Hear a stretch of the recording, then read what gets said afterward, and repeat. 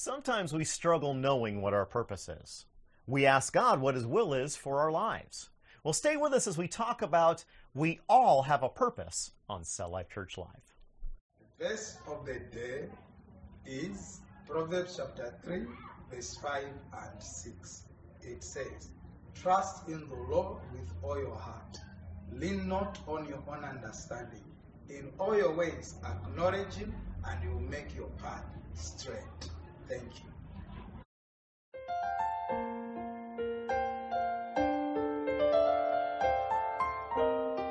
Welcome to Cell Life Church Live. Thank you for joining us as we share an inspirational message that is relevant to life today.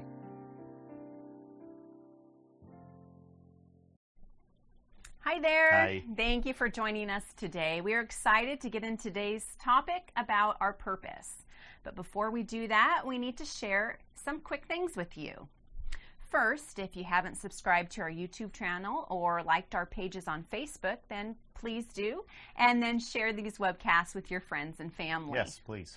Second, we are in the middle of our Wheat for Widows campaign for Christian widows in Pakistan.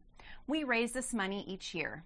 $30 will feed a Christian widow in Pakistan for 3 months. Yeah. You can donate securely online on our website. You can also send us a check. In either case, all the information you need is on our website at www.celllifechurch.org. Yeah, just like it was on your screen there. God is doing some amazing things around the world through everyday people, just like you. We appreciate hearing from people and praying for people. We also love hearing what God is doing in and through you. Keep those emails and messages coming. I just absolutely love reading those. So, one of the core tenets of Cell Life Church is we all have a part in the body of Christ. We all have a place and a purpose. Yeah. We all have a job to do in spreading the gospel of Jesus Christ around the world. You know, Ephesians 4:11 through 12 says this: "So Christ Himself gave the apostles, the prophets, the evangelists, the pastors, and teachers to equip His people for works of service, so that the body of Christ may be built up." And I just realized we have the wrong title screen on our screen there, so ignore that picture.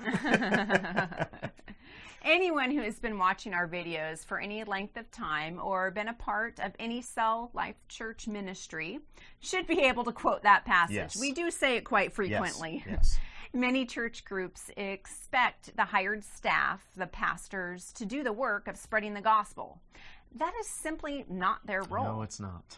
Apostles, prophets, evangelists, pastors, and teachers are here to equip you, the saints, to spread the gospel of Jesus Christ and be His hands and feet in this lost and dying world. Yes. They are supposed to be equipping you, teaching you and encouraging you to use the gifts God has given you to help the body of Christ grow and be healthier. Yes. It does not take a college degree or a ministry certificate to share what God has done in your life with someone else. That's right. It does not take special seminary training to feed the hungry or give water to the thirsty. It doesn't take a special permission from your pastor, priest, or minister to pray for someone. That's right. The church leaders in your life should be equipping you to do those very things and more. Yes. Let's look at a couple of examples of everyday people in the Bible who did extraordinary things just by being themselves and doing what they can do. First, let's look at Jethro. We're going to read from Exodus chapter 18. So starting in verse 6, it says, "Jethro had sent word to him, 'I, your father-in-law Jethro, am coming to you with your wife and her 2 sons.' So Moses went out to meet his father-in-law and bowed down and kissed him. They greeted each other and then went into the tent. Moses told his father-in-law about everything the Lord had done to Pharaoh and the Egyptians for Israel's sake, and about all the hardships they had met along the way and how the Lord had saved them. Jethro was delighted to hear about all the good things the Lord had done for Israel in rescuing them from the hand of the Egyptians." Continuing on with verse 13, "The next day Moses took his seat to serve as judge for the people, and they stood around him from morning till evening. And when his father-in-law saw all that Moses was doing for the people, he said, "What is this you are doing for the people? Why do you alone sit as judge, while all these people stand around you from morning till evening?" Moses answered him, "Because the people come to me to seek God's will. Whenever they have a dispute, it is brought to me, and I decide between the parties and inform them of God's decrees and instructions." Moses' father-in-law replied, "What you are doing is not good." Not what you want to hear. "You and these people who come to you will only wear yourselves out. The work is too heavy for you. You cannot handle it alone. Listen now to me, and I will give you some advice, and may God be with you. You must be the people's representative before God, and bring their disputes to him. Teach them his decrees and instructions, and show them the way they are to live and how they are to behave. But select capable men from all the people, men who fear God, trustworthy men who hate dishonest gain, and appoint them as officials over thousands, hundreds, fifties, and tens. Have them serve as judges for the people at all times, but have them bring every difficult case to you. The simple cases they can decide themselves. That will make your load lighter, because they will share it with you. If you do this, and God so commands, you will be able to stand the strain, and all these people will go home satisfied." Moses listened to his father-in-law and did everything he said. See, Jethro was Moses' father-in-law and was bringing his wife and sons to meet him where he was. He's bringing them back out to him. Now, this is a typical father-in-law visit. Moses greets him warmly and tells him all about what God has been doing for Israel, and Jethro rejoices with Moses. They even throw a big dinner. Jethro is encouraging Moses all the way. And the next day, Jethro does something else, though. He shares some fatherly advice full of the wisdom of God. He sees all that Moses is doing and sees that it is not sustainable. It cannot last.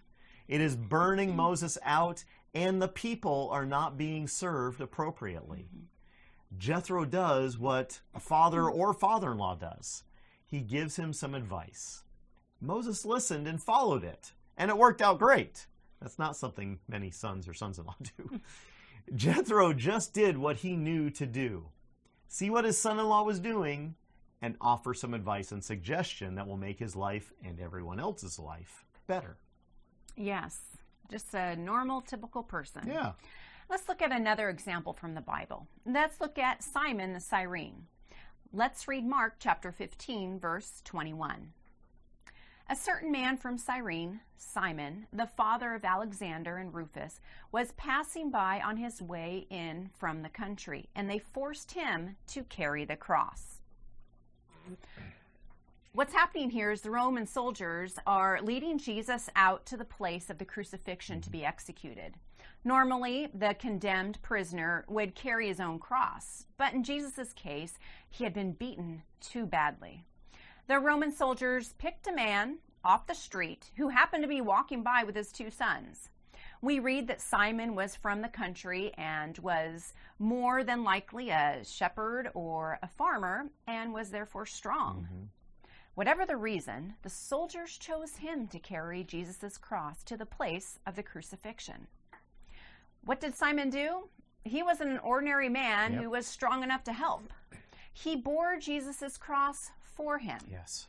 He actually did what Jesus has asked each of us to do daily. Yes. He asks us to take up our cross daily and follow him. Simon the Cyrene should be an inspiration to us to do whatever the Lord requires when he requires it, no matter how small or seemingly insignificant. Yeah. Simon's task was significant enough to be mentioned in 3 of the 4 Gospels. You know, I think God wanted to make sure we knew who it was that willfully picked up and carried Jesus' cross. What was Simon's special ability or gift from God? He was strong and used his strength to carry the cross for Jesus. Yeah. Now, the Apostle Paul teaches something in Romans chapter 12, verses 3 through 8. "For by the grace given me, I say to every one of you, Do not think of yourself more highly than you ought, but rather think of yourself with sober judgment in accordance with the faith God has distributed to each of you. For just as each of us has one body with many members, and these members do not all have the same function, so in Christ we, though many, form one body, and each member belongs to all the others. We have different gifts according to the grace given to each of us. If your gift is prophesying, then prophesy in accordance with your faith. If it is serving, then serve. If it is teaching, then teach. If it is to encourage, then give encouragement. If it is giving, then give generously. If it is to lead, do it diligently. And if it is to show mercy, do it cheerfully. Amen. Each one of us has a role. Each one of our roles is very important to the proper operation of the rest of the church. Right. The body of Christ is made up of many people all around the world, and we each have talents and abilities to share to help the body function and grow. We all have a purpose ordained by God to serve the rest of the body and to share the good news of Jesus Christ with the whole world. Yeah. In our own body, we need all our parts. They all perform a task or function necessary for our whole body to function as intended. The key is each part only does what it is supposed to. That's right. Paul shares one more thing along these lines in 1 Corinthians chapter 12, starting in verse 12. Just as a body, though, one has many parts, but all its many parts form one body. So it is with Christ. For we were all baptized by one Spirit so as to form one body, whether Jews or Gentiles, slave or free. We were all given the one Spirit to drink. Even so, the body is not made up of one part, but of many. Now, if the foot should say, because I am not a hand, I do not belong to the body, it would not, for that reason, stop being part of the body. And if the ear were to say, because I am not an eye, I do not belong to the body, it would not, for that reason, stop being part of the body. Right. If the whole body were an eye, where would the sense of hearing be? Mm-hmm. If the whole body were an ear, where would the sense of smell be? But in fact, God has placed the parts in the body, every one of them, just as He wanted them to be. If they were all one part, where would the body be? As it is, there are many parts, but one body. The eye cannot say to the hand, I don't need you. And the head cannot say to the feet, I don't need you. Continuing with verse 26 says, if one part suffers, every part suffers with it. Yes. If one part is honored, every part rejoices with it. Yes. Now you are the body of Christ, and each one of you is a part of it. I think we could preach just off those two verses. Right. We all have a role to play. No part of the body is more important than any other. Mm-hmm. Each has a function and must perform that particular function. That's right. The church is the same way. We all have a role. We all have a part. Yes. We each must do our part, not being jealous of somebody else's part. That's right. If we spent time wanting to do what another is supposed to do, we are like the foot that is jealous of the hand, or the ear that is jealous of the eye. Be what God has gifted and equipped you to be. Right, exactly. What is your role? How can you contribute to the body of Christ? How can you share the good news of Jesus Christ with this lost and dying world? There are so many things that you can do as an everyday person. In fact, often you have a better opportunity to share the love, grace, and forgiveness of Jesus Christ with someone than a pastor or a priest has. The key is to use the gifts and joys God has given you to serve others in Jesus' name. Mm-hmm. Now, here are some examples of things that you can do that will serve the body of Christ and share the good news of Jesus with the whole world. You can have socks, water, and toiletries all bagged up in Ziploc bags stored in your car. Mm-hmm. And when you see someone in need, you grab one of those pre-made bags and hand it out to them. Mm-hmm. You can make a point of encouraging people as you meet them or before you leave them. An encouraging word can do amazing things in someone's life. Yes. When someone shares a problem or concern with you, offer to pray with them. Yes. A simple word of prayer by a faithful servant of God can do more things than you can imagine. Yes. Don't be afraid to ask someone if you can pray with them. Most of the time, they're going to say yes. Yeah. Yeah. And if they say no, just walk away and pray anyway. There you go. Ultimately, do what God has gifted you and given you the heart to do. Yeah. Heart is the key. Mm-hmm. Whatever you do for the Lord and in the name of the Lord must be sincere and done from the heart. You can't replicate what someone else is doing just because it works for them. And just because something worked really well for you does not mean it will for someone else. Mm-hmm. God's gifting and your sincerity in heart are what is necessary for success.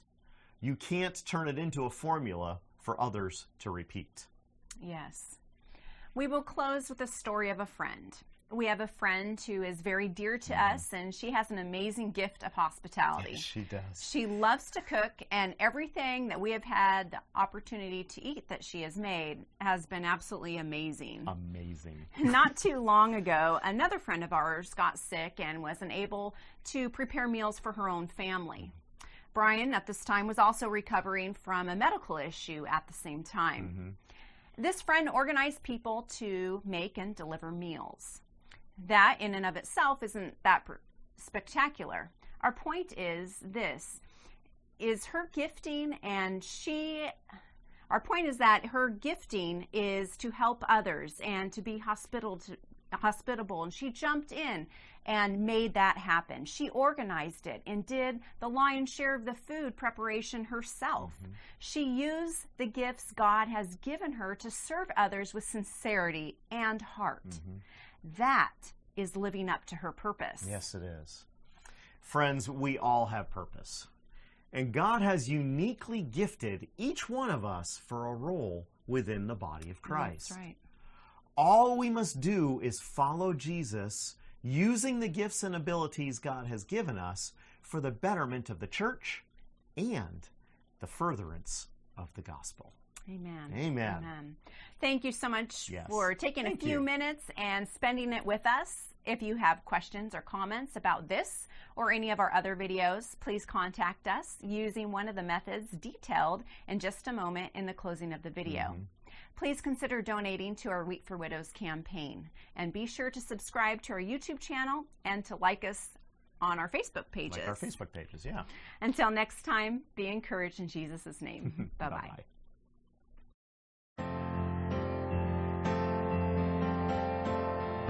Thank you for joining Cell Life Church Live. We hope you've been encouraged. If this message touched you in some special way and you would like to contact us, you may do so on our Facebook page, website, this YouTube channel, or email. We enjoy hearing how these messages impact your life. Would you consider supporting Cell Life Church financially? Contributions can be made online and are tax deductible in the United States. Details for giving can be found on our website at www.celllifechurch.tv.